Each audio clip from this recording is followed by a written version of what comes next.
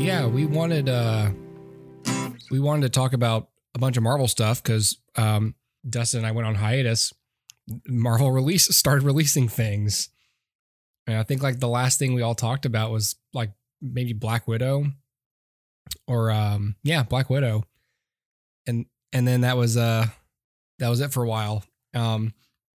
So the main purpose of us talking tonight was we hadn't sat down to talk about any of these things in like kind of in depth. So I don't know if we want to go in order or if we want to just like, kind of briefly mention what we're talking about and then just talk about whatever everyone is gravitating towards. But anybody listening, under the purview of us talking tonight, after Black Widow and after we went on hiatus, Marvel released we already did WandaVision. Or Loki might have been the last thing we talked about, but they released Shang-Chi and the Legend of the Ten Rings, What If, Eternals, Hawkeye, Spider-Man No Way Home. I believe those are like the 5 things that have come out since. So as we're recording this, we're kind of in the what's available is like I think the 4th episode of Moon Knight is what's available on Disney Plus, but we're going to talk about that another time when it's done. And then probably Doctor Strange the next time we get together and do our next little catch up. So you guys got to see, let's see, of those movies seen in theaters, the only thing, none of it. I didn't get to see any of that in theaters. I watched every single one of those things I just mentioned on Disney Plus, and then I didn't see Spider-Man until like April 15th or whenever, when my Blu-ray came in the mail, and I watched it at home, and I watched it twice in one day. Damn. So yeah. So I don't know what y'all want. It's nothing compared to that one guy that watched it 290 times in theaters. That's insane, man. Guy. Dude's spending like $3,000 on movies. Well, yeah, I read too that several of his attempts were disqualified because he got up to use the restroom, so you can't even like leave at all. Yeah. Wow. How many hours? I think it was like 9 times. I think I read it was like 30 days or something like that. Man, you spend an entire month of your life watching Spider-Man. I'm sorry, man. That's too much. That's too much life. Imagine too, like 30 days not working. And so you're probably hemorrhaging money, and then you're spending thousands of dollars in a single month to do the same activity repeatedly. For no reason. Like, what's the point in that? It's like the Guinness, the record isn't longest theater stretch. It's how quickly can I get sick of something? And that was the contest. Yes. Right. And for him, it was probably like 6 days. Yep. I'm sorry to derail the conversation, but I have to ask, John, is that a Simpsons arcade cabinet behind you that's blurred out? It is. Yeah. 100%. Yes. Yeah. That is awesome. Okay. That's sorry. Cool. No, that's not Marvel related. No, I can. Every time it's the arcade 1-up version. Yes. I must specify, but yes, it is.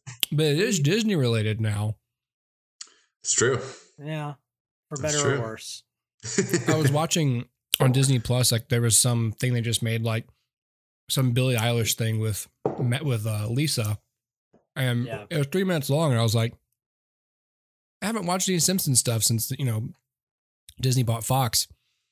And one of the things I noticed was like be thankful, the Gracie Films logo at the end in the theater. I didn't notice. I didn't realize this, but there's Mickey is now in the audience in that theater.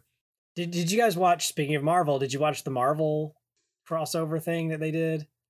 Yes. Short film. Mm-mm. It's horrible. Oh my gosh. Have they gone downhill? And I say that as a huge Simpsons fan. It was one of the worst things I've ever seen on television. I haven't watched The Simpsons, like the current stuff, in about 3 to 5 years. Mm-hmm. But I remember even then, like everybody was like, "This is terrible," and I was like, "It's fine."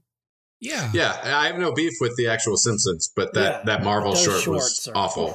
Have they gone downhill like overall since the Disney merger or not merger? Merger. I don't think so. Hostile takeover. I haven't watched any of the actual episodes since then, but Sorry, I completely derailed us. I'm sorry. Jumping back to Marvel. It's Marvel related. No, sure. It's fine.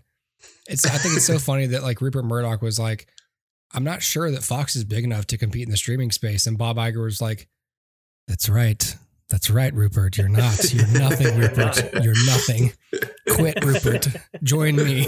Yes. He could have been like, no, man, you're fine. Well, you might have something there. Maybe you want to sell. Anyway, yeah. Yeah, guys, I don't know where y'all want to start, if at all. Okay, I'll ask you this. This might be a good way to start. Of those things I just mentioned, Shang-Chi. Did you say, do we want to start at all? Where we want to start? Do you want to start? I don't know where you want to start, if at all. Goodbye. It's like, of these 5 things, Shang-Chi, Eternals, Spider-Man, What If, Hawkeye. What is your Turtles? What did I say? Eternals. Turtles. Oh, you say turtles? Eternals. No, Eternals. What is, of those 5 things, what was the one you guys probably enjoyed the most? Movies and shows. Which thing did you, like, after you watched it, where you're like, would you say was your favorite of those 5 things? I would say Spider-Man, but I was predispositioned to like that almost. Like I knew that going in that would probably be my favorite, but I would say Hawkeye surprised me too. I wasn't expecting it to like it as much as I did. I think Spider-Man's probably my favorite, but Spider-Man's my favorite character of all of the properties mentioned, so that makes sense. But I was surprised by how much I enjoyed Loki. Like, I didn't expect to actually enjoy any of the shows, but I enjoyed Loki better than any of the others. I just realized too, I said predispositioned. Predisposed. We're It's a long day. Old and tired. A long day filled with playing The Simpsons arcade. What was y'all's least favorite thing then? Would it be Eternals? It would be Shang-Chi for me. Yeah, actually. Shang-Chi totally for me. Oh. It would either be Shang-Chi or Hawkeye for me. Okay. So everyone enjoyed What If, probably in the middle then? What If's also on the very low end. Oh, okay.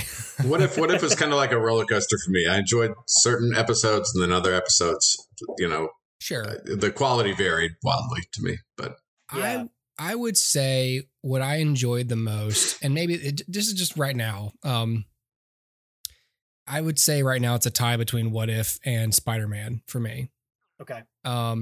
I thought What If finished really strong, and I was really into like the whole like, oh, this we're gonna spoil everything just so everybody knows all this stuff is available to watch and nothing's in theaters, so we're I loved the whole like, wait a minute, this wasn't supposed to happen, and then like finally we have like an episode carry over into the next episode. It finally got serialized, and I loved the whole Ultron with the stones and just the complete chaos of that whole story and everyone coming together to fight. I enjoyed that a lot. So What If was more of like a surprise, because I for the most part, I was with you, John. Most of the episodes I wasn't like, whoa, how enjoyable. I was like, okay, that's kind of fun. That's fun to explore, but none of this means anything, and it kind of still doesn't. Right. But there were episodes like that early one with Doctor Strange, which was like, oh my God, like that was a really cool episode, I thought, and really sad and really just like messed up. And the episode just ends with him literally alone in the universe. And then, all right, see you next week, Yeah, that one was great. And I felt that What If almost like sold themselves short initially, because that first episode I thought was not very good, because it was taking this great premise of what if something different changed in these things that really well, and it's radically different. And that was just kind of like a remake of the first Avenger with Peggy Carter in the role of Captain America. And so I was like, ugh. And then I think it was the second episode had T'Challa as Star-Lord, which was completely different. And I was like, okay, that's kind of what the show should be. So any episode that really broke out of, this story and the characters are different, and it was its own story that was original, that was when it really worked for me. Yeah. Yeah. I think for me, it never worked. And it was it was such a slog for me because that first episode really left me with a sour taste in my mouth, because you're right. It's just the first Avenger retold, but in a much less interesting way. And then with the second one, it was like, to me, it just felt like it's novel, but it doesn't mean anything. And then as it kept going, you started to get things like, okay, the zombie episode. And I'm like, oh, okay, zombies are popular, but like, whatever, this means nothing to me. And then like the things just kept like snowballing. And it was just like, for every actor who wasn't a part of it, it took me out. For every I agree with that. likeness that was off, it took me out. For every just like nonsensical change, just like that didn't even serve the what if story, like the party bro Thor thing, where I'm just like, that's like what two people were joking about, and they just said, let's make it an episode. And I'm just like, I'm not interested in that. Like, if the what if premise is, what if he had a party? It's like, that's so inconsequential. I don't care about this. Why am I spending any of my day watching this? And then even at the end where it got like somewhat interesting because it became something. Yeah. I still thought like the only part of this I care about is the Watcher and Ultron, and all of these other characters. I hate all of them.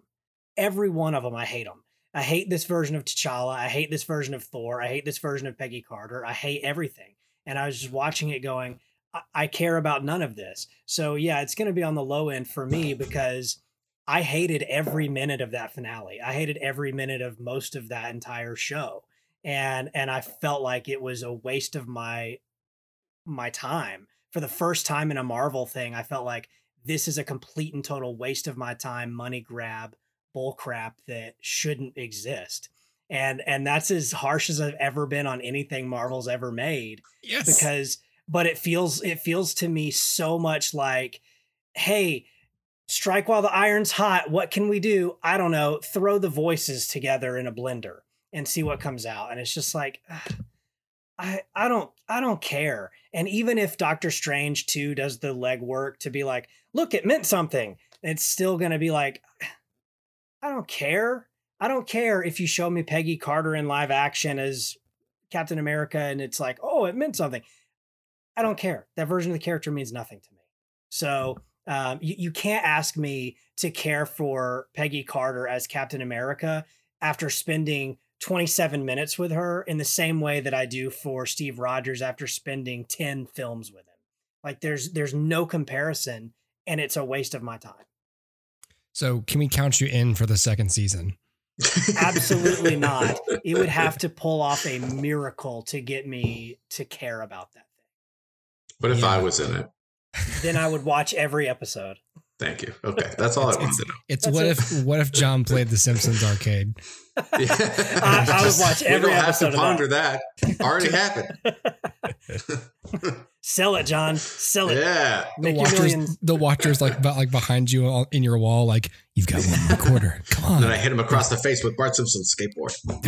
There's a quarter under the couch. Come on, it's right there. Look at it. You're so close. What are you doing? Get up. I just want to see the post-credit scene where Dan Castellaneta plays like a FedEx guy who delivers something to your house. I do too. For me, I don't know. I kind of went in with low expectations with What If, and so for me it was more just like anytime they were gimmicky with the voices, I was like, all right, let's hurry it up. And then when they did something kind of cool, I was like, all right, that's kind of neat. And I think like there were enough big moments in there to keep me like, especially with Ultron killing everyone, the universe is totally quiet. I was on a thrill ride at least at the end of What If, although, and so this weekend I watched those last two on like Sunday, but there might be a reason I didn't start the series from the beginning and then go all the way through to those. Those are by far the best two of, as they probably should be. Yeah.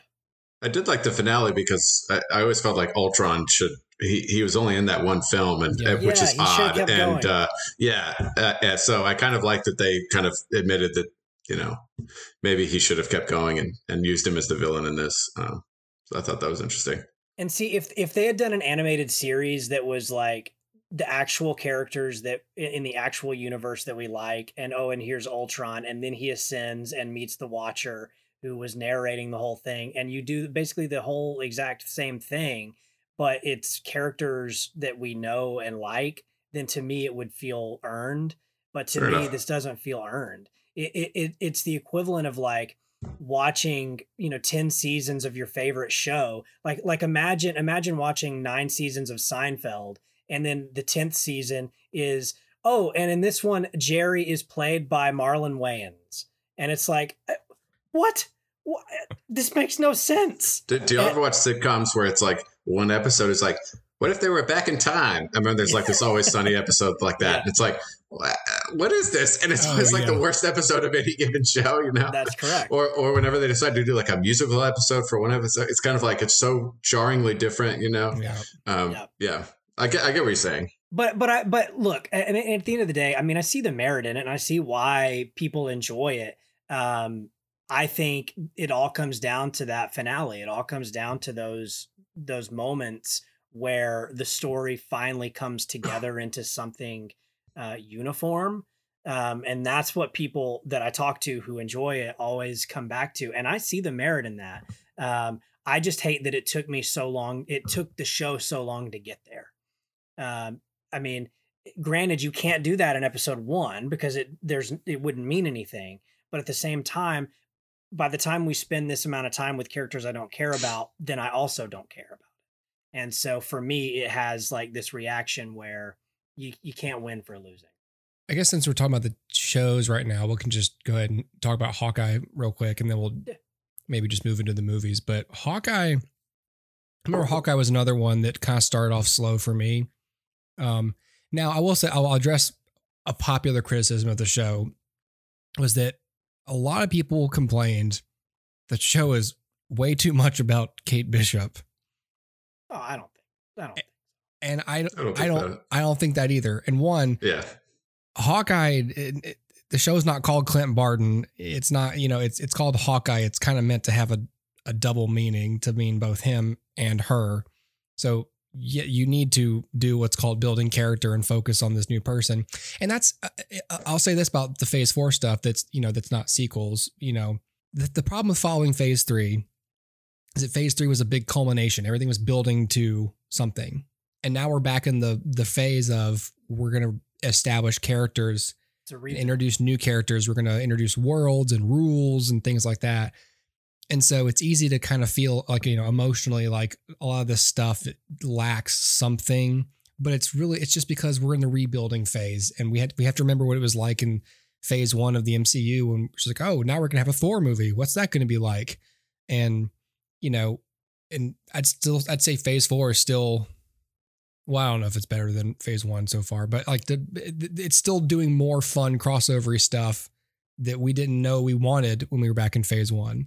We just knew we were building to it. I think the reason the rebuild feels weird to some people is you have to address what came before. Yeah. Like the thing about Act 1, Phase 1, is it's Act 1 and you're establishing everything for the first time.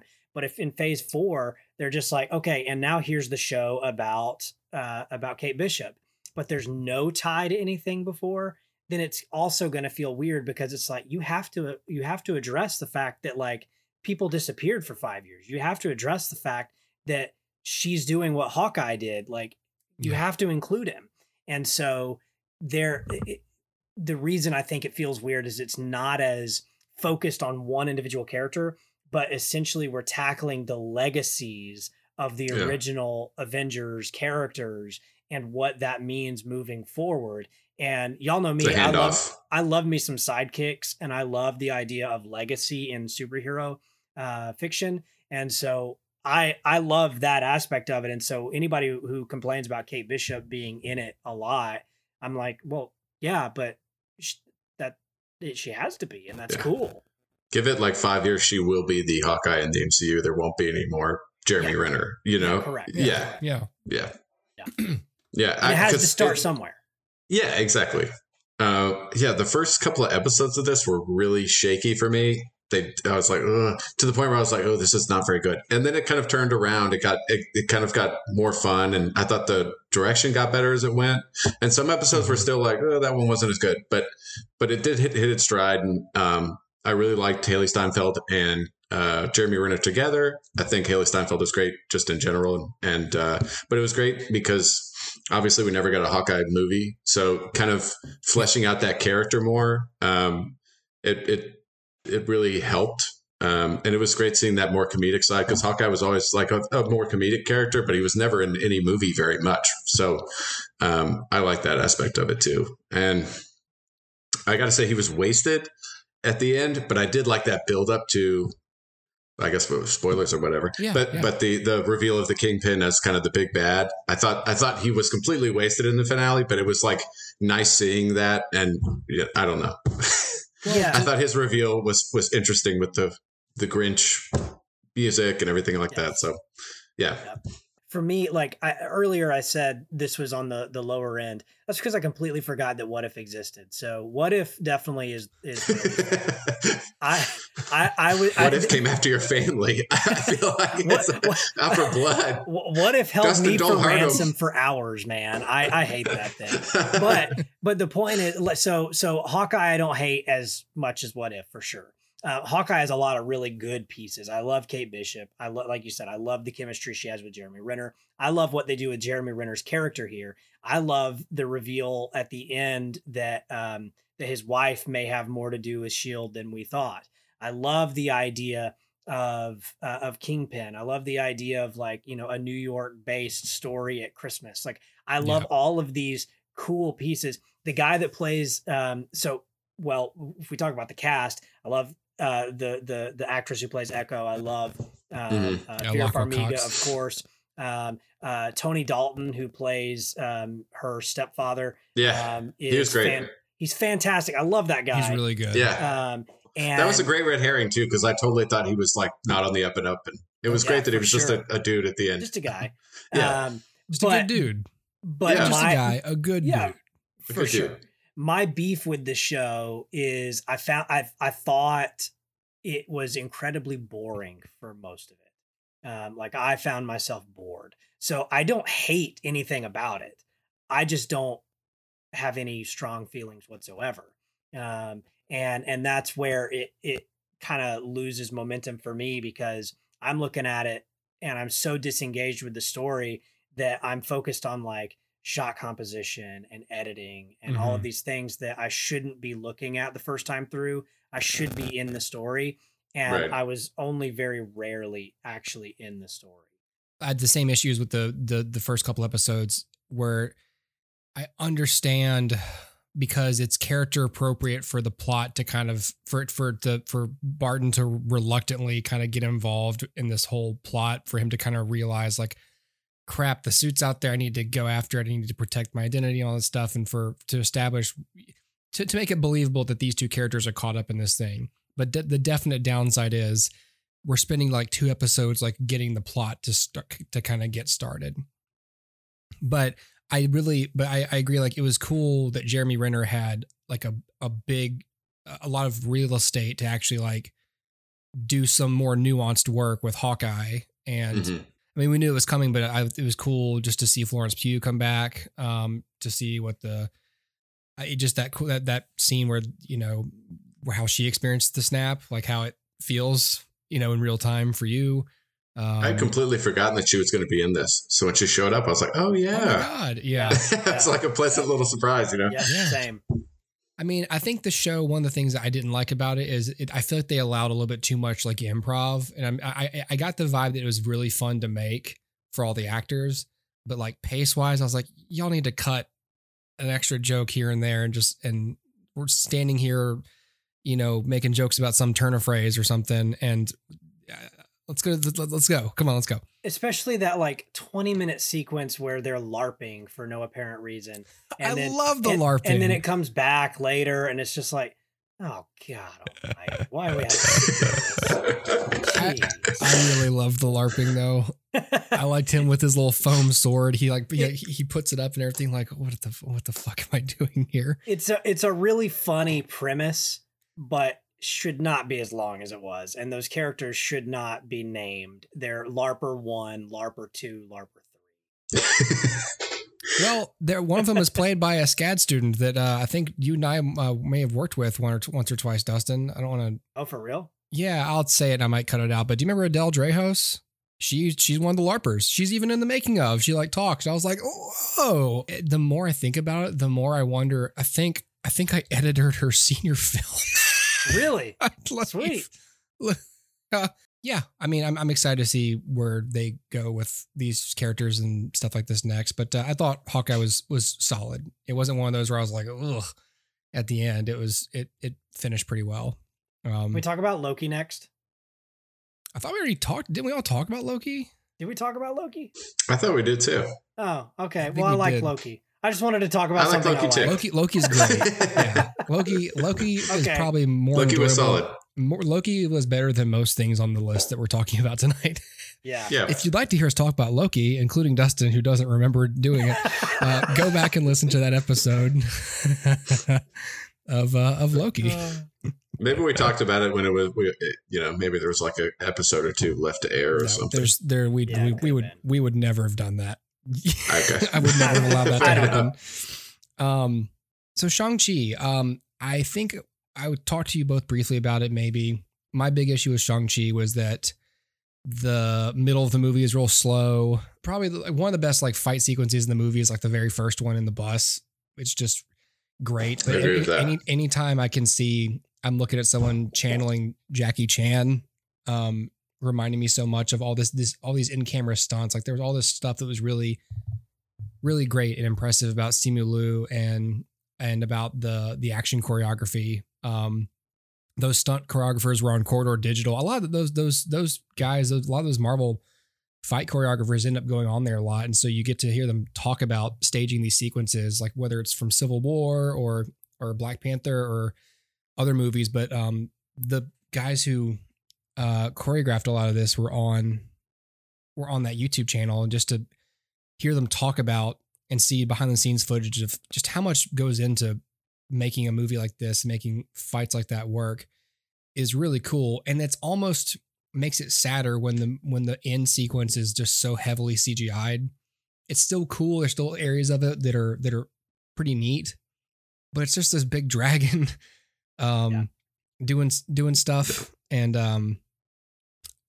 again, there's cool things about it, but it's not like what I think of when I go, Shang-Chi's great. I'm not thinking of the climax of the film in the village with the dragons and all the ILM computers. I'm thinking of the bus and the scaffolding fight. And I'm thinking of Simu Liu specifically. I just thought he was really charismatic, and I just was happy to see a movie that I enjoyed, except for, some large flaws, Yeah, I would say for me, the reason it ranks so low was it just felt like one of those Marvel movies that they don't really make anymore. It was kind of like we moved past, and it just kind of felt like a kind of a bland first movie from a character. I thought there was like a really good father-son relationship in there somewhere, and it just got lost completely. And the third act was all over the place. It just became this giant CGI mess. But I will say, I did love that bus fight, and I thought it's weird because I wasn't super hot on the movie, but I did like the cast a lot. Particularly, I thought Simu was great, and I can't wait to see more of the character of Shang-Chi, even if the movie didn't really do it for me. I'm very curious to see how he's integrated into the universe going forward, and I thought he was great. So more of the character. Yeah. I remember there's like a scene where the dad is being held by the dragon. And earlier in the movie, he had said something along the lines of like, I'll give you the rings when I feel you're ready to handle them or whatever. And there's like a shot of the dad, and he releases the rings to him. But it's just like that right there could have been framed better. Like that's like the core of the movie. And it's like just lost in this massive action sequence. It was like the father finally, being proud of his son and accepting that he has to give up his legacy. And it's just kind of like, it's gone within seconds and back to the action. And I don't know. That was kind of indicative of the way I saw the problems of that movie. It was just, all over the place. I think so. I listened to somebody talk about it, and they mentioned that it's a perfect example of why provide and withhold is so important to the audience, and that they don't provide enough to the audience at any point for us to get emotionally connected to our character. So, for instance, we find out all of this flashback stuff about Shang-Chi later in the movie, and like when we first meet him, he's just like a dude, just a valet, and we don't know any more about him than Awkwafina does. And then we learn as the film goes along, and what this essayist was talking about was if we had known all the backstory, maybe not at the front, but much earlier, then that moment towards the end when Shang-Chi says, has this moment where he's like, I'm afraid of what I'm going to become, like what I was raised to be was an assassin. And there's that moment. And I think he does mention that he killed the guy. Is that right? That he was sent to kill. And like, he has this like post-traumatic thing. But the first and only time we see that is in that one scene. Had we been introduced to that concept much earlier, it would have flavored his character and given us something to latch onto. And granted, you don't want to make it too melodramatic and be like, oh, I'm just so racked with guilt. But at the same time, that's an interesting angle. Yeah. The idea that it add texture to the rest of the movie. Exactly. The idea that dad raised me to be this. I don't want to be this. And now, like, my thought is that line, I'll give the rings to you when you're ready. The culmination of that line is Shang-Chi will never be ready in his father's eyes. And it's Shang-Chi then coming to terms with the fact that I'll never be able to please my father. I'll never make him proud. But at this point, do I want to? Do I want to make that man proud? And it should have been a final battle between the two where Shang-Chi, instead of is given the rings, has to take them. And it's an idea that he has to grapple with just the idea that I'll never be enough for him. And then sort of juxtapose that with the idea that even when I was nothing, I was enough for Awkwafina, right? Like, she's my friend and she's accepted me in a way that my dad never would. She accepted me when I was a valet, and she accepted me when I told her that I was an assassin. My dad will never accept me. And like, that juxtaposition would have been really cool narrative through line, but it was never followed through on. And there's a lot of like missed opportunity in Shang-Chi, and that's the sad part of it for me.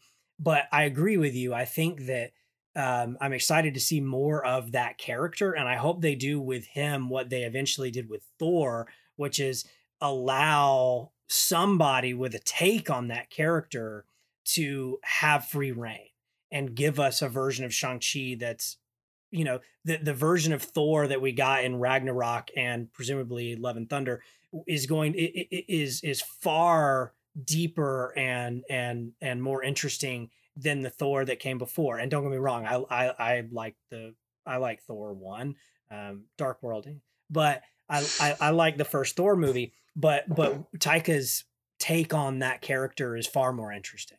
So I'm hoping that something similar happens with Shang-Chi, that we just get somebody who has a good take on it.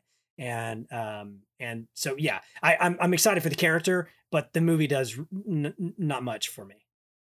And I also got to talk too about that scaffolding, like the fight in the, what was like the pit arena. Yeah. There's the sequence where he's fighting the assassin that was sent to kill Shang-Chi, I think. And they're like backlit by like a big digital billboard, and they're fighting. And I just been rewatching a lot of the Daniel Craig Bond films for No Time to Die, and there's a great sequence in Skyfall, and which was like a longer take, and they're like silhouetted against this billboard. And I was like, oh, when that scene popped up in Shang-Chi, I'm like, oh, this is gonna be cool. And then they just cut immediately from it. Like I felt like it was just, I don't know, the way it was cut and put together. The action sequences were just kind of, it felt like a lesser movie than it should have been. Was that Roger Deakins that DP'd Skyfall? Yes. Yeah, you can't out Deakins. Well, I get that. I'm not expecting that, but it was odd that it would. I don't know. Yeah, it is an interesting comparison. No, I still think the action sequences were, again, aside from the finale, just because it's so CG heavy. I thought the action sequences were really well conceived and really well constructed technically. I just think that the movie got bogged down by all the lore they had to introduce, and I don't know. Part of me wonders if because Shang-Chi is a Chinese character and they were trying to sell the movie overseas, and with as much as I've read a whole book about how China affects the box office and plot and stuff. I just wonder how much of this, I don't know how much of this came from the Chinese film office as like must runs, basically like include this lore, put this stuff in there. But no matter where it came from, it just felt cluttered with mysticism that I didn't think, maybe it was culturally rich, but it ultimately was just like, it was like a summer reading thing. Like you're going to read the Odyssey and here's all these characters and make sure you understand their whole life story and their lore as it relates to these modern characters you're following. And I just think that the movie got bogged down in that. Like I love the style. I like the character. And so in that sense, John, I want to see more of him and this kind of approach, but I wouldn't want to see another movie that's just like this, that feels like this and is paced like this. Right. I kind of agree with what Dustin said. Like the great thing about Ragnarok and Thor going forward is that it leans really into Chris Hemsworth's strengths. And I feel like if you did that with Simu, you could have those results as well, where the film would be better because of it. So if they kind of go that route, I would be on board with that. It would be good. The reason all that happened was because the Russos in general, and being the shepherds of, the Infinity Saga, they had a particular interest in chipping away at the characters' built out identities. That's why Thor gains weight, and and then they continued this arc from Taika's take on him, where gets his eye back. Yeah, like do we want to have? Does he even want the throne? Like, what is he? What does Thor want? What is Thor going through? And then the same with. I mean, I want to credit the Russos too heavily. It's kind of what everyone wants to do with the characters, especially towards Infinity War and Endgame, was like chip away at Tony Stark's built out identity, Captain America's built out identity. It was all about kind of challenging identity. So if that's going to be what they're doing again with these characters in the phase, I'm here for it, because that does tend to lend to every actor's diverse skill set and range as actors. But I would say narratively, would that not be boring? Because if we're going to have the same long arc character wise over these next three presumably phases of Marvel, like it might be good, but I don't know. I don't know what else I'd expect otherwise though. So in that sense, yes, a cautioned yes, I think it would be good. And I will say too, this film did for pandemic era box office really great. Like everyone I've talked to loved it. So I feel like I'm in the minority here, but yeah, I don't know. So I did well. I will definitely see more of this character. Yeah. So I'll say this for Eternals. I didn't expect much. I appreciated how it certainly was different, and it certainly felt different, and it felt largely like a director's film, like more than Marvel can tend to sometimes. I had to watch it a couple of times before I really understood what was going on. Gotta say, it was a whole lot of again, kind of confusing. You learning a lot of names. What's a deviant? And then, the deviants they're bad. Well, they're not bad. Well, they're bad, but they're not like simplistic bad. And so I was just having trouble keeping up. Okay, who's lying to who and what's true? And so whenever that happens, I kind of get tripped up. But there was a lot to like about Eternals. It didn't feel very Marvel-like to me. It just felt like its own thing, which again, I both liked and then kind of at the same time thought I'm distracted by my struggle to see how this will integrate or if it will integrate with other things. I don't really know if I want to see the Eternals team up with any other Marvel characters, because after a while you get too many of these super powerful celestials and laser people together, then like what's going to be exciting about them struggling? I don't know. Maybe that's why they split them up and they sent some of them to space, and then one of them flew into the sun and died. So they took the most powerful pick character. one of those groups that split at the end, and one of them's going to have like a horrible circumstance, and it's like, oh, we're going to keep using these other characters though. If people like them, it's like by splitting them in half, it's like, oh well, the other half can just we'll tuck them away. With Ikaris, they're like, hey, you're the most powerful character, so we're not only going to have you like kind of just stop fighting everyone because you would totally kill them easily. We can't have you in other movies because you're a threat to plot tension. So at the end of the movie, you're going to feel guilty, stop fighting the heroes, and you're going to fly into the sun and die. I don't know. A little on the nose, but it's fine.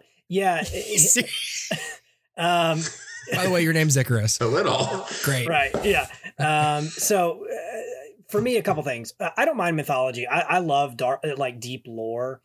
So like the Jack Kirby deep lore kind of stuff. I'm here for that. Like I love over on the DC side. I love Jack Kirby's work with the Fourth World and like all of the new gods and the battle between New Genesis and Apocalypse and all of that stuff is so deep and like dense, but I'm okay with it. And so similarly here, I'm like, I'm okay with this. Like the lore doesn't bother me. What bothers me is I didn't care much. That's what really bothers me. Let's circle back around. You know what grinds my gears? What if? So it's mostly like I didn't care much for our main character, for Cersei. I didn't feel like I was super connected with her. The similar feelings for the other group, the other members of the group too. It's just kind of like I felt like I knew enough about them that like I knew them, but not enough that I could care about them. So it was like a weird place to be. Like you think about like Angelina Jolie and her relationship with Gilgamesh, and it's like, okay, this is interesting to me, but it's just not enough to do anything with. And so I feel like, especially for some, like she's obviously the biggest name in the film, that she just felt kind of wasted in the film. And then, like Kumail Nanjiani, I love, and I felt like he did a really good job. But again, it's like I knew him, but I didn't really care for him, and he just kind of pieced out too. So it's just kind of like, oh, okay. And so, it's just one of those movies where I feel like it's fine when you're watching it, but it's ultimately kind of forgettable. And a couple things. One, obviously, like the similarities between these characters and the Justice League, it's kind of blatant in some respects, and then especially like not even Marvel can let Superman be a good guy. Like everyone's got to make him a bad guy all the time, and I'm just so sick of that. And then weirdly, what's the name of the guy that played Ikaris? I can't remember. Richard Madden. So Richard Madden and Kit Harington are both in this film. I was a solid third, like 1/3 of this film in before I realized they were different people.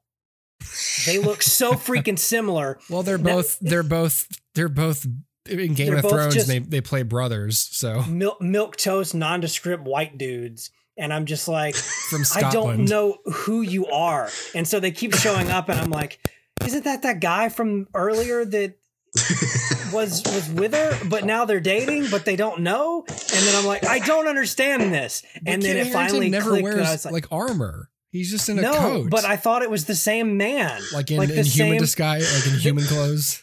No, in Dustin's defense, a lot of them do wear like street clothes. And then transition into the armor. They're in the same scene very early on. Like they meet each other, and they're like, but they look so freaking similar. The actors, if you put both of those men in front of me in person, and I was like touching both of their shoulders, I think I was touching one man. I like the way you described that. I don't think they look very similar, but I like your train of thought on this though. Literally, there's two people in front of me with 4 shoulders, and I'm touching 2 shoulders, and I think it's one man. This is a confusing word problem. If they have 2 shoulders, 2 people have 4 shoulders, but they're one man. Two people with 4 shoulders. I got 4 eyeballs looking at me, and I can't tell the difference. I think I'm just seeing double. It's like the Parent Trap up in here. I thought they pulled a Winklevoss, and it was the same dude twice. I have no idea what's going on. Oh my God. Yeah, for me, I don't know. I agree with both of you. Like I agree with Hooper that I like this because it was different, and when it was kind of like a big swing for Marvel. And this it's not like a Stanley Kubrick movie or anything. Like a big swing is still a very commercial film for Marvel, right? Yeah. But it was different, and it kind of, I don't know, it deviated away from a lot of the tropes that Marvel film usually has, and it I think it thought it was deeper than it was, but I appreciated that it at least kind of swung for that. And I thought the direction was good. Yeah. I agree. Like a lot of the characters didn't really connect with me. Cersei, I thought was, one of those characters that I just didn't really connect with. But I did like some of the other characters. I thought the Druig, was that the character that used mind control? I thought he was interesting. He was like the most interesting of all of them. Yeah. I liked Gilgamesh, and I liked Phastos, and I forget the character's name, but Lauren Ridloff plays her. She's on The Walking Dead. The speedster. Yes. Yeah. Markari. Yeah. Is that not Phastos? Phastos is Brian Tyree Henry. He was the engineer. Yeah, the guy why are you going to name a character confusing. Phastos and have a speedster, and the speedster's not Phastos? It's Festos, and it's kind of like. But here's the thing though, it's too spelled with a P. Well, it's too close to Hephaestus, like the Greek god of like the. Oh, that makes way more sense. Right, who builds things. Who builds? Okay, yeah. And, and of course, Athena is basically Athena. Athena. Yeah, Gilgamesh. Yeah. Well, what's the speedster's name? What was her name? Markari. Like Mercury. Yep. Oh, okay. Yeah. Yep. Yeah. It all kind of seems really. That's a good point. Yeah. It all kind of seems derivative when you look kind of relatively close at it.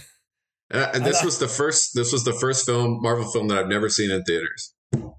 Decided to skip this one, and I did not on purpose. It was just like, I'll see that next week, and I just never saw it. Did.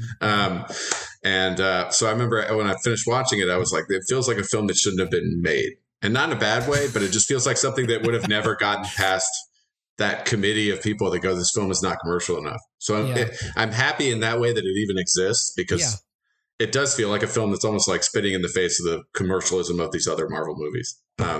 And good or bad, I think that was interesting.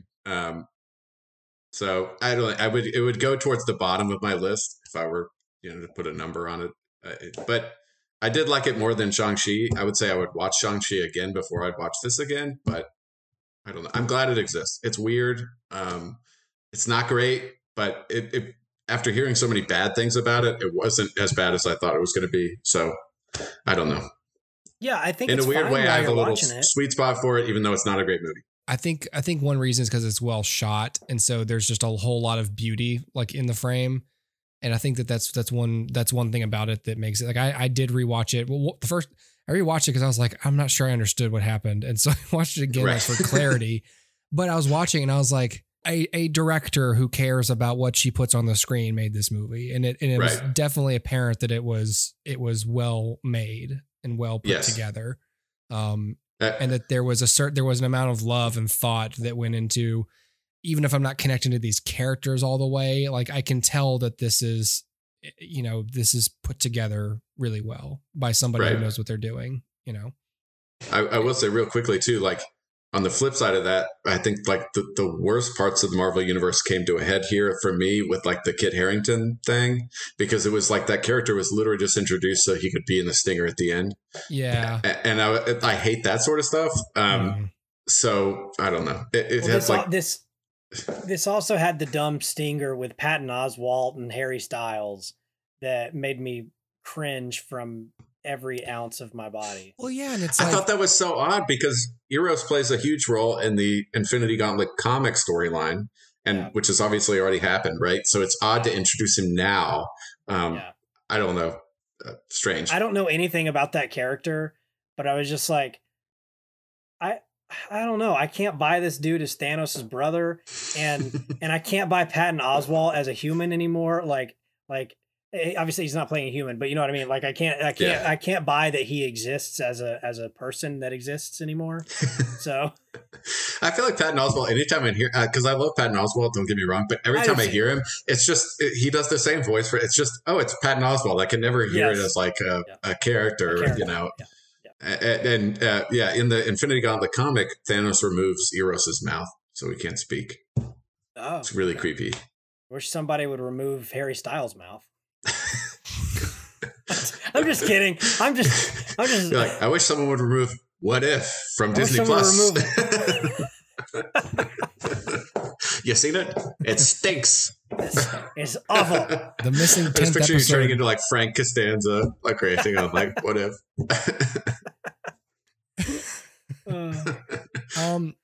Well, let's bring it. Let's. Oh shit! All right, here it comes. Don't say that. I didn't mean to, but I have to now. Let's bring it home. No Way Home. No Way Home. Well done, sir. All right, so Spider-Man. Yeah, I don't know. Dustin and I talked a little bit about this the other day, but like I think I mused at some point in some recent episode of the show, like, the more will movies like Spider-Man have rewatch value once people have watched them and absorbed the novelty of what it offers. So I watched the movie, twice in a single day. I watched it again for clarity as well. I was watching children during it, so there's just a lot going on. But let's be clear, you're watching your children. Yes. Thank you, Dustin. Okay, you're welcome. I was at home with my own children. Yes. Yeah, thank you. Moving on. So on the one hand, it's really cool to see those three actors together. I think the damned internet ruined a lot of that just by surprising me with screen grabs from it, to where I was like, okay, well, great. Now I've seen them in this scene. Jesus, now I've seen them in this scene. And that's just, I couldn't get out and see the movie in December or January. And then I had to wait till April to watch it. And that was agonizing as a person living on Earth for that reason. So, I mean, I ultimately prefer to feel meh about a movie and then come up on it over time than to love it and then steadily realize I don't love it that much, because in the long run, all that matters is where I settle, not my first reaction. So I'm fine with not being blown away by it in that sense, because there's still a lot to appreciate. Seeing the actors together, seeing and them actually serving story function, not just like, hey, we're here, what do you need? It's like, we're going to mentor you because we're more experienced at being Spider-Man than you are. And there's things we can offer you as characters who have, lived life in a way that you haven't. And so, but there's just a little bit too much in the movie that was like, this is great. This is nice. And it's fun, but it's one of those like where you pull back from it and you go, okay, like, but compared to the other films, like, what's this have going for it? And ultimately it's really fun. But I almost wonder if I do or don't like it more than Far From Home as a standalone film. Far From Home feels, I don't know. The Spider-Man movies are actually really well structured standalone films, each of them in their own way. There's an amount of Peter not knowing something or not having a handle on something in the beginning, and then self-actualizing even further by the end. So as a trilogy, they're pretty great. And they all three feel, the first one maybe the least of which, but just because it's the first one, but they all feel like Spider-Man stories. Like, even as much as Marvel took Peter Parker and made him part of an ensemble immediately, they feel like Spider-Man stories. There's plenty going on to oppose Peter Parker that in a way that we all love to see. I haven't quite settled, but I think I was expecting to love it a little more than I did, but that doesn't mean I don't love it. I don't know. Hard to explain. Anyways, I tried. What about you guys? Yeah, I think so. If this gives you any sort of like view of the spectrum in my head of where these movies fall, I'd give this 3.5 stars out of 5. I don't love it. Yeah. I have fun with it, but I don't love it. And I think, to answer your question, I think I do prefer Far From Home as a film to No Way Home. I like No Way Home. I think that yeah, it's a lot of fun. Obviously, there's a lot going for it. You've got old characters returning, and they do a great job. I mean, they're great. There are moments that are genuinely, as I'll say, iconic as any of the other films have been. I think of the moment that Norman turns in this. Yeah. The moment that, that line, what is it? Norman's on sabbatical, honey. It's like, that's so good. Like, this is so fun. And the fight with Goblin in that building is great. I love just so much about Willem Dafoe went so hard in this movie. I did not he could have coasted, and dude showed up everybody. Yeah. And I like that bit at the end on the shield where he's just laughing as he's getting punched repeatedly. Yes. It's so good. Excellent. And or in the hallway, he's getting elbowed in the face, and he just there's two fearful looks from Norman before the third. It's just the Goblin just going and it was terrifying. I was like, fuck, that's disturbing. Yep. It's so good. And that whole sequence with the death of May is actually surprisingly well done. Really well done. I think I'm still just laughing at Uber's faces. I'm sorry. God. What? Yeah, do it again. The faces that you did. This is great, listener. You'll love this. Okay. Cracking me up. That's it. That's the sort of stuff I don't get anymore over the phone. Oh, I can't see the faces. I know. I'm still doing them. I'm sorry, Dustin. No, it's great, man. There's just some really cool iconic moments in this. I think I could have felt the death of Aunt May more. If they had lingered on it more, really given it some more weight. But I can't fault it for that. Like, it does a serviceable job, and you do feel it, and you do feel Peter's pain. I think, my grief with the film is, I think it's a lazily written film. And I think, it has it has this sheen to it that makes you think like, oh, this is really smart. Like, it ties the whole trilogy into an actual origin story. Like, this is just the origin of Peter. And it makes you think, like, when you leave the theater, like, oh, that was really smart. The truth is the screenplay is really lazy. You have the moment that climactic fight there where Aunt May dies. Dr. Octopus just pieces out for the rest of the film. Like, he's just gone. Where's he going? I assume he just went to Walmart and bought some sunglasses or something. Like, he didn't do any. He just disappeared. Like, where's he at? And all of those characters, they just disappear. Where do they go? We don't know. Well, one of my big gripes was the Sandman, because it was like they had to bend some characters to fit the narrative that they were setting up, and the Sandman is redeemed at the end of Spider-Man 3. Him and Spider-Man come to an understanding. He's not a good person. I mean, what he did was bad, but he's redeemed by the end of the film, right? Yeah.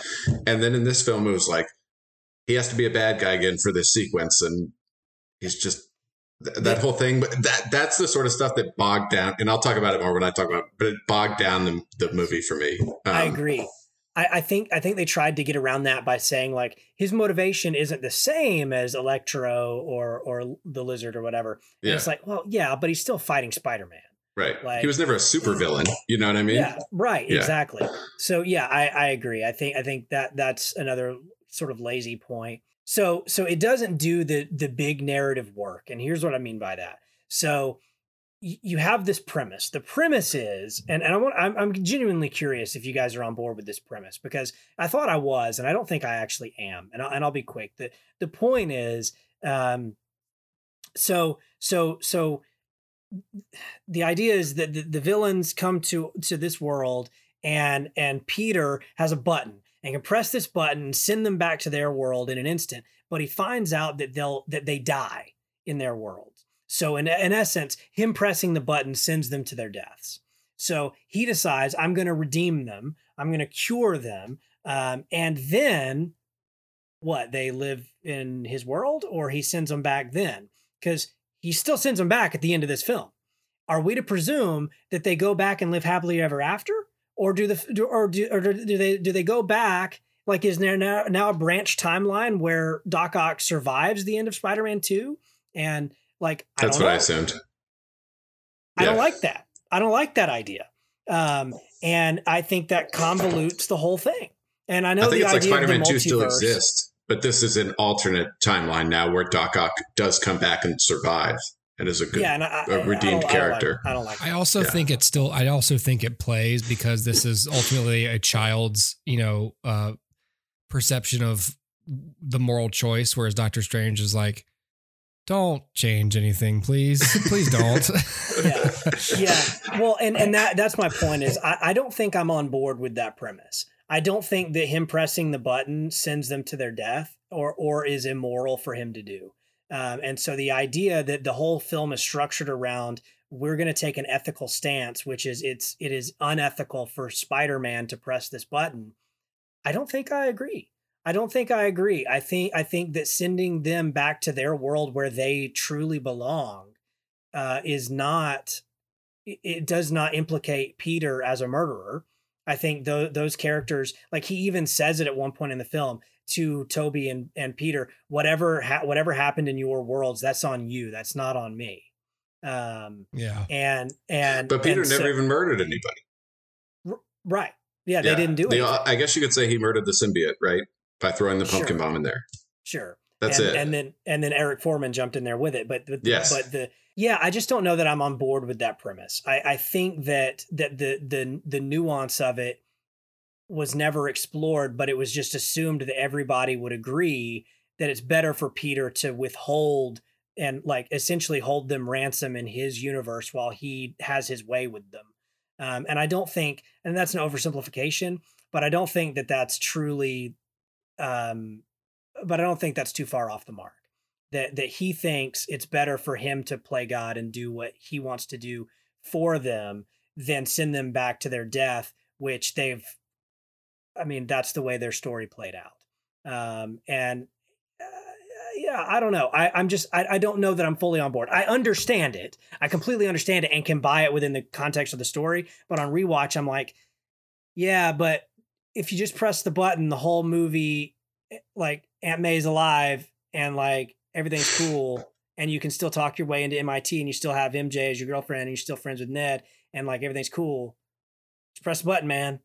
So like on repeat, like is on a repeat viewing, is this the most easily solved film in history? Like that all he has to do is go boop and the whole movie ends better for him. And is that not, I guess that's the premise of Spider-Man is that he won't press the button, even though that would be better for him. Right. Like he sacrifices what he wants. It was the ethical choice for what he thinks is right. Yeah. The question is, I don't know that he's right about what's right. Fair enough. So I will say too, speaking of lazy writing, does anyone understand the method or I guess the time at which each character was brought over? Because some of that made zero sense to me. I think it was when they learned that Peter was Spider-Man. Yeah. But in some cases, that doesn't make any sense. Well, right. And that was another thing where they had to just bend. Oh, well, you just don't think about it too much and it'll be fine type of thing. Because Electro never knew. Right. And speaking of Electro and lazy writing, hey, why do you look different in this universe? I don't know, man, but I'm cool now. Well, and it was like, I got the impression that the Sandman was almost pulled from the same place that Tobey Maguire's Spider-Man was, where it was years down the road. Because I think I've only seen it once, mind you, because I've never had a rewatch on this. But if memory serves, when you first see the Spider-Man, he goes, "Peter, do you remember me? I'm Flint Marko." almost inferring like time had passed. So it's like, but he knew he was Spider-Man like long before that. I don't know. Yeah. Some of that sort of stuff really bothered me, and I don't know. I don't know if it bothered anyone else. Not to mention Eddie Brock at the end. What's he doing there? Oh God! I know that I understand the explanation. I hate it, but. Yeah, well, I mean, I was okay with that because I think whenever I saw, because I didn't watch Venom 2, but I think I've never seen any of them. Venom is terrible. Yeah, I hated it. I thought it was terrible. Venom is Hooper's what if.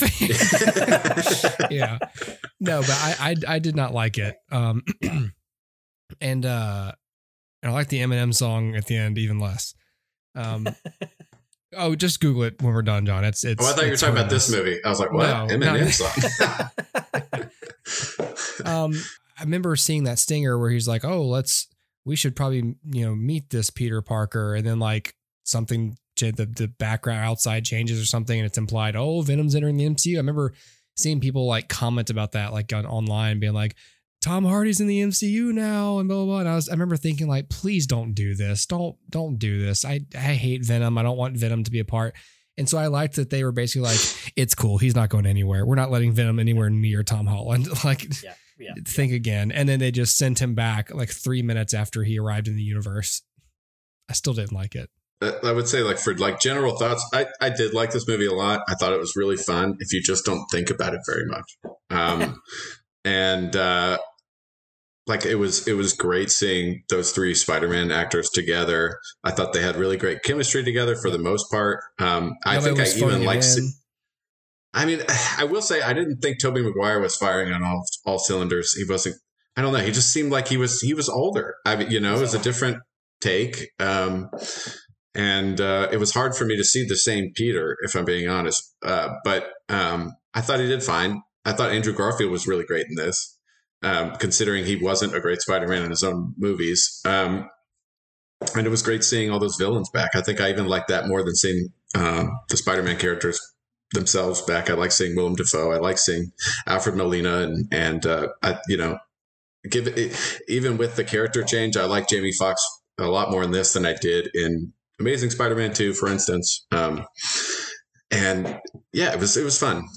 I will say those issues really dragged down my enjoyment of it, though, because it was so. It's odd. It'll be odd watching this film 30 years from now when like memes aren't a thing, and it's like, yeah, he said that thing about his back, remember? And it was like, you're right about that, John. Oh my god! And that's like too hopeful. 30 years from now, memes that's all that exists. Memes are memes. When we're done with memes. Yeah. Memes are my what if. You know that like in 30 years, instead of like Andy Warhol paintings and fancy houses, it's just going to be like screen prints of old memes. Memes and NFTs. I wish I hadn't just said that. I probably just spoke that into existence. Yep. I hated the line where Norman said, "I'm something of a scientist myself." Yeah. Stuff like that. I left an awful taste in my mouth. It was a throwaway line that a man said like a long time ago, and it's like, why? Yeah, I don't know. Silly. It stank of what are the most popular? What are memed lines? Like, let's just do some quick research. What do people remember about the Spider-Man movies? Exactly. There were so many like moments that were designed to just be like, woo, like in the theater, and I hate when movies do that. Because they don't last. Because then ultimately you're at home watching them with one or two other people. Yeah. And there's no clapping because you're at home. And there were moments that were like legitimate for that. Like when the characters come through the portals and stuff. That was neat. And that was like an oh my gosh moment. But not everything has to be that. I will say too, like the ending, the thing that hit me the most emotionally was not like the Peter's hugging at the end or even Aunt May's death, but it was like when Peter's at the grave and Happy Hogan is there, because it was like these are two characters that have been together for a while, and Happy Hogan was like Peter's mentor, like his real mentor, maybe even more than Tony Stark. So seeing that, like, and that was like an MCU relationship. It wasn't built on you having seen Sam Raimi's Spider-Man movies or whatever. It was like self-contained within those three Spider-Man movies. And that was like that hit me harder than the other stuff because it was contained to that film series, and there wasn't a lot of emotional legwork that you had to do to reach that point. It's like he doesn't even remember that this dude even exists, you know. And that's as an extension of that, because I felt the same way, and I also thought it caused me to think like if Stark were alive, he would also forget him, and that's sad as well, you know. Yeah. What hit me the hardest to that point, John, is him losing his relationship with MJ and Ned. Yeah. You know, that's within this world, and that moment of like, I'll find you meant more to me than any of the other moments. Even, you know, the one that everybody talks about, which is, you know, Andrew catching MJ is like that's the big moment for everybody. And I liked that one a lot. I did like that too. I did like it, but that's not the biggest moment for me. Sure. I will say too, like there were a lot of scenes. There's a scene towards the end where, and this was like a scene designed for people our age, and it was Otto Octavius, and he had the arc reactor, and he goes like the power of the sun, and then Toby Peter lands. He says in the palm of your hand, and he rips off the mask, and it's older Toby, and the Sam Raimi music is playing, and they have this little moment, and the whole time it was like just designed to get me to feel a certain way, and it just didn't. Stuff like that didn't land. I felt like I was being manipulated, and I did like that moment. That moment landed for me. I didn't hate it. I mean, I still enjoyed it, but I felt like it was a moment designed to like make like people our age tear up or cry. It felt hollow in that sense to me. Yeah.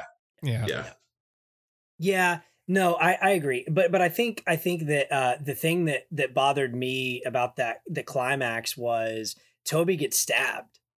Yeah, and then 2 seconds later he's like standing and he's like, there's one throwaway line like, "You're in pain, aren't you?" Oh yeah, you know, like that's. Well, then he goes, right? "I've been stabbed before. It's okay." That's what. And it's like wow, way to just remove all of the emotion from the fact that he sacrificed himself to save Tom Holland's Peter. Mm-hmm. And granted, had they killed Toby, I would have burned the theater down to ashes. Yeah, but for legal purposes, you don't mean that. Especially being killed by a character that he survived in his first movie. Correct. If that character then somehow was alive and murdered him when he was 45. Yes, had I seen that, I would have eaten my own hat and died of suffocation. But that was like a big moment. Like he got stabbed and then just like suddenly he's up again. And I'm like, oh, man, just kind of lazy. It's just kind of lazy. Yeah, exactly. And that's sort of what it is. And then even in that climax, like, strange. What if everybody forgets me? I'm like, that's where your mind jumped first. Not like, hey, what if everybody forgot Mysterio? Like, then the whole thing's done. You know, like I guess the idea is that the damage is done and, you know, it has to be him. But I'm like, man, let's workshop this a minute. Strange. Like, Steven, hold on. There's no time, Dustin. They're coming through and I can't stop them. There's Kraven the Hunter silhouette. We've got time for me to go down there and say, I'll find you, MJ. I'll find you. That's true. I'll find you, Ned. Hey, Don't worry, I'm gonna go buddy. say goodbye Let's to my do a secret friends. handshake while the world ends. I'm gonna go say goodbye to my loved ones, maybe for the last time. It's gonna take about 6 minutes. While I'm down there, please fucking think of something. Please think of something else. Just buying time. Call Wong. He'll know what to do. You know. Well, speaking of Doctor Strange, he's too busy fighting the Abomination. For funsies. I will say too, it's easy for Doctor Strange to get lost in this movie because there's so much other stuff going on. And I get that I'm being nitpicky at this point. I get that it's Spider-Man's movie and this and that. But I felt it was ludicrous that Peter was able to overpower Strange in the mirror dimension. And then it was even more egregious that Ned was able to use the sling ring multiple times with zero G. That's what it is, dude. Oh man! And there's that throwaway. It's like magic is in my family. I was like, what? And I love I love Doctor Strange, like the first Doctor Strange film, and I love that sequence where it shows him learning to do all that stuff and how long it took and what dedication that took. And it was just like, yeah, this other guy can just do it for fun's sake. And I was like, what is this? I don't know. I feel like, and I love the Marvel movies. I feel like I hold them to a certain standard. And there were things like that were just like, come on, y'all are better than this. I don't know. They did the thing in the mirror dimension it's so lazy because he's like, Pythagorean theorem and the hypotenuse of the circumference, and he's just throwing out words like the writers just Googled like smart people words, and so that's all that Peter says, and then at the end he's like, how did you do this? And he's like, math. And I'm like, that's the only explanation. They were literally like smart people words and smart things. Oh, math is smart. And it's also like he's a high school student. And Doctor Strange is like a surgeon. It's not like he's dumb. You know what I mean? Right. I don't know. That's literally what it was. God, man. I'm just so like, proud of your rant. Y'all couldn't think of just some other way for him to actually defeat Doctor Strange, which, granted, may be a long shot, but there's got to be something other than just I'm going to mutter random words that I learned in a flashcard and like. And like within the MCU and the comics universe, there's like power scaling, right? Certain characters are stronger. Certain characters would beat other characters in a fight, right? Yeah. I feel like Doctor Strange, his power is far above Spider-Man's. No offense to Spider-Man, he's great, but and I get that this is Spider-Man's movie, so you're gonna have to like shift. But it was like, God. So then write a sequence where they don't fight. Like that's the answer. The answer is think a little bit harder and come up with, if you can't write yourself out of the corner of how do they fight and Peter wins, then don't have them fight. Come up with something different. But Dustin, there's no time. They're coming through and I can't stop them. No. The real reason is, oh my God, Sony set the release date. Crap, just write it. I don't know. I was going to say that we have to remember that this is ultimately Sony's film. And Sony hired the writers, and Sony looked at the script and said, yep. And they decided it was good. And there's a lot of good things that end up in here and a lot of nuance in the movie that I feel like is at the hand of like John Watts and Kevin Feige, like all the nuance, all the dynamics that we like in the movie. That feels like the directors and the producers' hand, and the actors. But everything that's bad about it, like plot holes and lazy writing and stuff like that, I see that as the studio just greenlighting ideas that just needed a little bit more workshopping. Yeah. And I will say too, it's not like it sounds like I hated this movie or something. I liked it a lot. I thought it was great. I have it on 4K. I do too. But it's just those things leapt out at me. And because I had higher expectations than say the Eternals or something, right? Those things stick out. Yeah, no, I agree. I do not hate this film. This is my favorite of the movies we've talked about tonight. Mm-hmm. The problem is, just like you, I'm going to hold it to a higher standard for a bunch of reasons. One, because it's Marvel, but two, because it's Spider-Man. Yeah. Spider-Man deserves the best of the best. Like, as much as I love Steve Rogers, as much as I love Tony Stark, Spider-Man is so much infinitely higher than them to me. And so to me, that bar is really high, and you have to clear it. You have to think hard and come up with something that challenges that character. And especially when you're using versions of the characters that we have known for 20 years almost, Well, and I speaking of that, more than 20 years, right? Right. 2001. Yep. 2001. This will be my last point, right? So speaking of that, I also I understand the reluctance to answer questions about Tobey Maguire and Andrew Garfield post their films. But then don't bring it up, because that also feels lazy to me, that when they're like, I think Andrew asks Tobey, so do you have somebody whatever? And he's like, it's complicated. But then 2 seconds later, he says, we make it work. And I'm like, well, is it working or is it not working? Because that's pretty not complicated. Stop being coy. Dustin, there's no time. They're coming through and we can't stop them. You have take a stance, writers. Tell me, give me the happily ever after. Just be like, all they had to do, this is the easiest thing in the world, was, do you have somebody? And Tobey holds up a finger and he's got a ring on his finger. That's it. That's all. I thought you meant this finger. I thought you meant none of your fucking business. That would also answer the question. But the point is keeping it coy like that is it's just weird because I'm like, I understand you don't want to destroy the legacy of what came before, and you do run the risk. Like, if you say like, oh yeah, me and MJ are happy, then all the people who hated MJ are going to be like, well, I hate this new movie because it says he ended up with MJ and I hated MJ. And like, you took a stance, right? But the thing is, take a stance. Well, like, just tell me. You wonder if they're going, should depending on how this goes, should we make more movies with these two? Because now everyone wants like a third Andrew Garfield movie, even though I've heard a lot of people saying Spider-Man 4 with Andrew Garfield, except he never had a third. So right, people can't count. And I must say too that Andrew Garfield Spider-Man movies are still terrible. They are. I think that there's kind of like the prequels. There's time has come around, and now people go, "Oh, they weren't that bad. They are bad. They are bad. They are very bad." Yeah. He is great. It's not his fault, but it's not his fault. But his characterization in those films is terrible, and he was course corrected in this movie because the entire creative team is different. Yeah. and that's right. except for him, the performer. So he's allowed to kind of be the Peter Parker that I presume he always wanted to portray. But it doesn't retroactively make his films better. No, right. but Yep. but you know, going back to the thing of like, you know, the relationships, just to piggyback on your final point, was that, you know, it would have been easy for them to go, look, we're not making any more movies with Andrew Garfield and Tobey Maguire. So let's go ahead and what were their characters ending? Let's give them like, where are their characters headed or concluding? Like, Tobey Maguire's not going to do any more Spider-Man movies. Can we just write an ending for him and have him just like allude to it so that we can, like you said, take a stand? Just have him be like, yeah, you know, I'm still Spider-Man in my world occasionally, but like I'm kind of getting out of it or what. Just something like, and then it's the same with Andrew Garfield. Like, just kind of, you don't have to keep it vague. There's nothing, you're not going to have to follow this up and adhere to this continuity.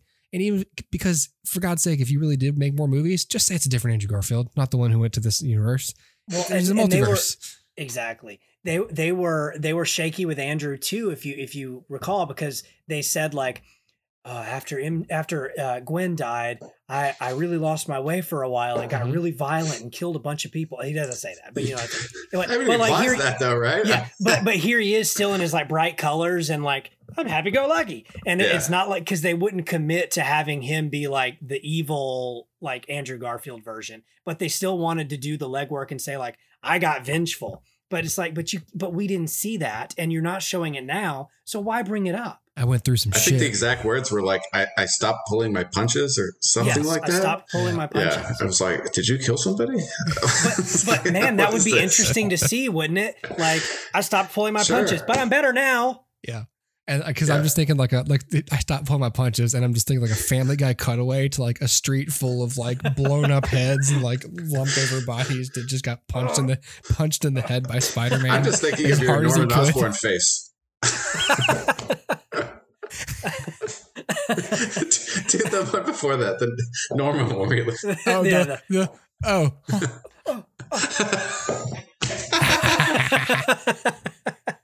It's gonna haunt your dreams. Oh my god! Norman's on sabbatical, honey. Also, it was odd to me that they didn't have any footage of Thomas Hayden Church. It was so odd. And then they had like 2 shots from what looked like Spider-Man 3 at the end when he had to, you know, be cured or whatever. Yeah. Very, very bizarre. But it was his voice. It's the same with the lizard. It's the same with Rhys Ifans. Yeah, it was footage from they had Amazing him. One. They had him for the voice, but in terms of like live action, it was old footage or unused footage. Oh, did you catch that really clever writing when Toby said, "No, man, you're amazing." Yes, it's clever. You are amazing. He says it twice. You are amazing. Yeah, you are amazing. It was also weird too that and I know we're just being a dead horse, but Doctor Strange goes, they all died fighting Spider-Man. It's like, not all of them. Several of them are alive. Didn't. They're still here. Right. Unless Doctor Strange has read the scripts to their undeveloped sequels. Yeah. And feel like they were all eventually going to die fighting Spider-Man in the next film. Yeah. Because I do like Spider-Man 3, and I like the Sandman. Like, I was excited to see that character again, because he was like, I don't know. I really liked that version of the character. And it was just kind of like, oh, this is odd. It's like he's here, but he's not here. I don't know. Yeah. Doctor Strange read the Sony hacks. Yeah. Right. Would have all died one way or the other. the post-credit scene is just him having tea with Amy Pascal. Getting a sandwich thrown at him, and then he opens a portal right before it gets to his face, and it opens up next to her head. Opens it behind her, and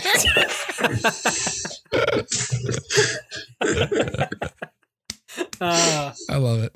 I love it. That's great. All right, y'all. All right, we'll end on that note. I appreciate you taking the time to catch up with me on these things. Yeah. So yeah, the next time we sit down, it'll be Doctor Strange and Moon Knight. I hope I like it better than What If. I hope you do too. Yes. For your sake. For your sake, Commander. Yes. I hope so. Sad. This whole episode was just me saying it's awful. I hate it. No. I hate the world. No. I was watching Endgame with my mom over the weekend, and just speaking of like a bar of quality and like really enjoying things, and you know, maybe a couple plot holes here and there, or like ignored, like don't worry about that things. But like for the most part, just like every little piece of that movie, how well it works, you just go like, it's kind of cliche to go like, yeah, I love like the biggest Marvel movie that's ever been made, but it's just, I have so much love for every little decision that went into that film. I had that's like my bar of quality for a lot of these things. Just like that level of detail and care and planning pays off. And, you know, you can't culminate every single thing you're doing in every single movie. You've movies like Shang-Chi where you're introducing people, but just, you know, as time goes on, we'll be looking to see like our subsequent films and sequels and whatever else, like, are they taking the time to pay off these little moments or develop these little moments into the next thing, you know? Yeah. So anyway, that's the biggest point. Well, bottom line for me, phase 4 has been rocky, but it's the rebuild, and phase 5, I have every reason to believe we'll take those pieces, turn them into something that matters, so that then phase 6, whatever, you know, it's like feels meaningful. It becomes something like Endgame again. Yeah.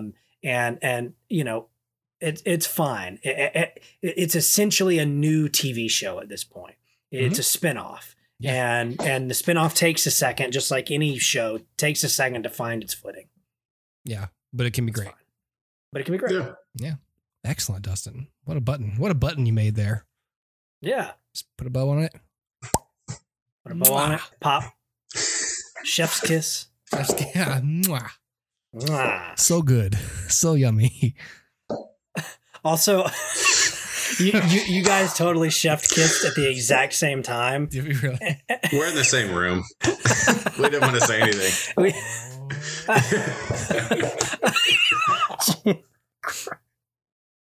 Yeah.